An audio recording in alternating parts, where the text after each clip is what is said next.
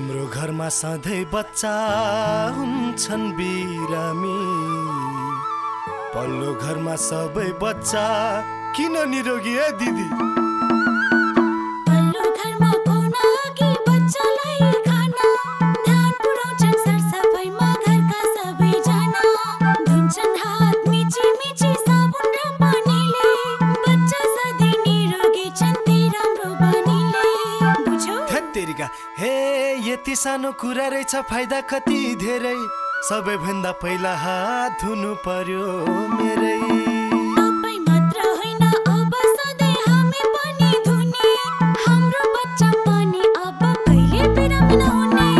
बच्चाहरूलाई झाडा पखाला जस्ता सरुवा रोगहरूबाट बचाउन खाना खुवाउनु र स्तनपान गराउनु अघि साबुन पानीले मिची मिची हात धोएर मात्र खुवाऊ। राष्ट्रिय स्वास्थ्य शिक्षा सूचना तथा सञ्चार केन्द्र, USAID र सुआहारा। भन्छिनामा परिवारकै स्वास्थ्यका लागि।